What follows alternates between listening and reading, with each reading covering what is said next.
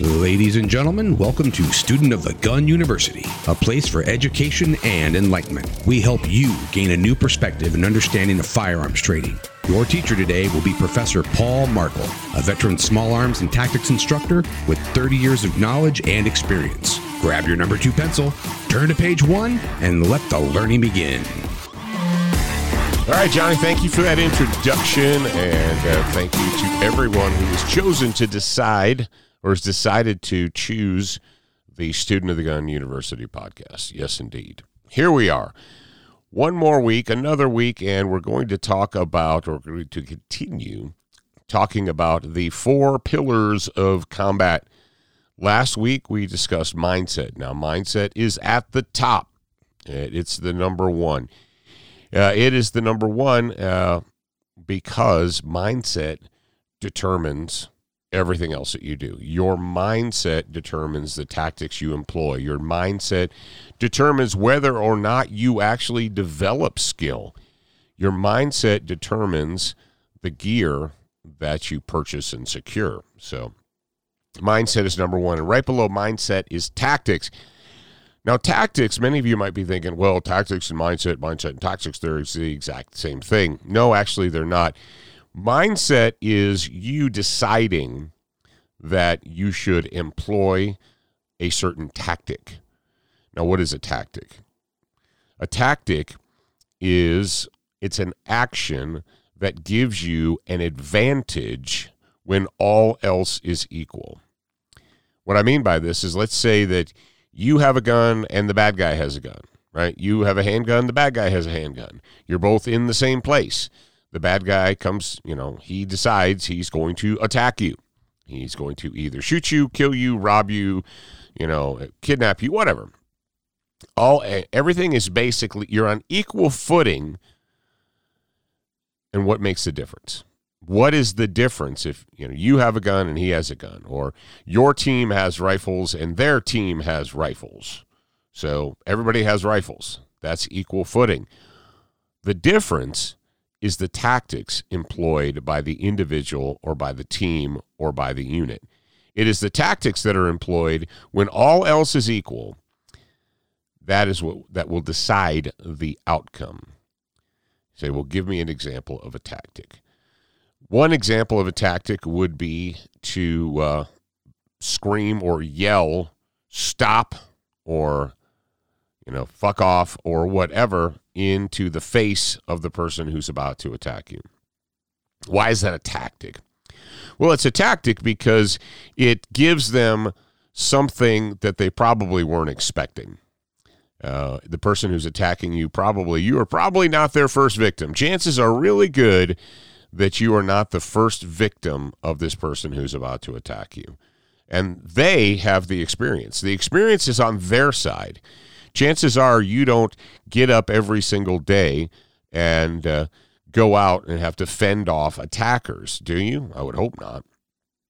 But the person who's attacking you, they have probably robbed and abused and bullied and stolen and maybe assaulted and murdered other people way before they got to you. So experience is on their side. And because experience is on their side, you need to employ superior tactics. And one of the ways we employ superior tactics is by doing things, engaging in behavior that, well, the other guy may not expect. One of the tactics that Miyamoto Musashi employed, or he advised people to employ, he employed it. He wrote it in his book, and he's like, this is what I do, and I think you should do that too, was that the very first thrust, the very first attack with the sword was always to the opponent's face. You say, yeah, but the head is relative, compared to the body, the head is small, right? You're more likely to get a hit. People can duck and pull back their head and go sideways and so forth. And the head's a small target, but the body's a big target. I understand that. I do understand that. But that was a tactic. You see, that was a tactic because Musashi knew that people will protect their face at all costs. They might be in the middle of throwing a punch, and if you kick them in the leg or you punch them in the stomach or you hit them in the chest or the abdomen or whatever, it may phase them, it may not phase them. But Musashi understood that people, think about it. If someone were to throw one of those soft or lightweight toy balls from the little kiddie ball pit, if you're just sitting still, not expecting it, and one of those little tiny balls came flying towards your face, what would you do? Would you just let it hit you? Or would you do everything you could to avoid that thing hitting you? Now, in a practical, realistic world, you say that little tiny toy ball is not going to do any real damage to your face, right? Well, it's immaterial because people want to protect and guard their face. No one wants their face to be hit. And if your face does get hit, it's demoralizing. And so that was a tactic that Musashi employed. First strike, always to the face, whether it works or whether it doesn't. If it connects, fantastic. If you're using a 42-inch samurai sword and the first hit is to the face and it connects, well, you probably just won. But if it misses, you still have put your opponent on the defensive. You forced them to duck, pull back, whatever they did, and now they're on the defensive. You have taken the advantage. That is a tactic. The tactic of yelling, "Stop!" at someone who is about to get in your face or rob you or whatever. They probably weren't expecting that. The tactic of moving so that you are in a place that your enemy did not expect you to be. Sun Tzu in the Art of War talks about this. He talks about, appear where your opponent does not expect you to be. If your opponent expects you to be in a certain place, go somewhere else. Arrive before you are expected. If your opponent expects you to arrive at a certain time, if they anticipate you're going to arrive at a certain time, get there before then. If they expect you to be in a certain place, move so that you're not in that place. When your attacker begins attacking you, they see you at a certain place. That's what we call on the X or in the kill zone. They see you in the kill zone on the X. That's where they expect you to be. And if you immediately move off the X, if you immediately get out of the kill zone, if you take a hard 45-degree step backwards, left or right, or even forward 45 degrees, left 45 degrees right, that's not what they were expecting. Now you're not where they expected you to be. They have to alter their plan to continue doing what they're going to do. Now that alteration may only take 1/2 of a second.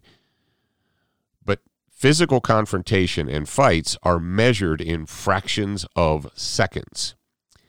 If you can get a 1/2 second or 1 second ahead of your attacker, you will probably win if you do things correctly. Tactics combine mindset and they combine skill, but they are more than mindset and they are more than skill. So when you consider a tactic, you say, what? And we love to, unfortunately, I say unfortunately, because we live in this world where everything is a tactical everything. We joke about tactical pens and tactical bandages and tactical holsters and tactical sights. And, it's a market. It's become a marketing tool. And it works, people got to sell stuff. People have to sell you tactical pens and tactical knives and tactical holsters and, tactical dog brushes or whatever heck they're trying to sell you. All right, so they throw the word tactical onto it. Unfortunately, the sad thing is people who were using the word tactical 20 years ago before it became this sales tactic, and they've established that as part of their brand, they're kind of stuck with it, But tactics it's more than just going to the range and practicing shooting. Standing in front of a target and practicing marksmanship is great, but that's not a tactic. You see, because anybody else can practice that too. Now, other people can practice tactics, but the good news is practicing tactics requires dedicated effort, and it requires you to put thought into that. Most humans are generally lazy, and they will do the least amount possible.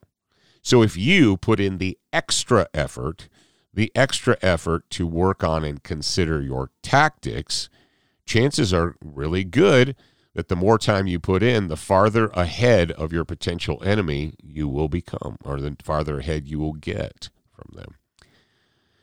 Tactics. How do we employ our skill? What do we do? Actions we take. Moving around, moving from cover to cover, shooting around the side of cover instead of over the top of cover. That's a tactic. Why? Well, because if you're behind cover, whether it's a brick wall or a car or a barrel or a whatever, fill in the blank, and the bad guy saw you run over there, they're expecting you to pop up over the top of it. Why? Because that's what the average person would do. The average person would pop up over the top of the cover, whatever it happens to be, a car trunk or a brick wall or sandbags or whatever. That's what they're expecting. But instead of doing that, what you do is you lean out the far right side so that you keep a low profile. You find them, track them, and put hot rocks into them. They weren't expecting that. That is a tactic. See, a lot of things that we employ, we may think that they're part of a training routine, and they are, but they are tactics. There's a difference between doing one thing or the other. Remember, the value of tactics is that when all else is equal, let's say there's 4 of you and there's 4 of them. You have rifles, they have rifles. Who's going to come out the winner? Well, the person who has, or the people, or the team that has the best tactics. The greater tactics will determine the winner. And there are many, many generals throughout history that will bear me out on that. And even sometimes good tactics can overcome inequality. Let's say there are 10 of them and only 4 of you, and you all have rifles. Everybody's armed. So if you looked at it on paper, you'd say, well, the 10 people are going to overwhelm the 4 because 10 is greater than 4. There you go. However, if the 4 have superior tactics, they can and will defeat larger numbers. So tactics, it's the number 2 in the 4 pillars of combat. So as you train, as you study, as you practice, you want to keep that in mind. What are tactics and why are they important? All right. I hope you enjoyed today's show. Like I said, if you didn't enjoy today's show, come back next week with better taste. How's that sound? Does that sound like a good one? All right, ladies and gentlemen, I am Paul Markle, your host. Remember, you're a beginner once, but you're a student for life. Thanks for joining us today. We are big fans of the Value for Value model. Please go to SOTGU.com to contribute the amount that best fits the value that you got out of this lesson. It could be $5 or $5 million. By contributing, you will help the show grow and assist in the education of your peers. And remember, you are a beginner once, a student for life.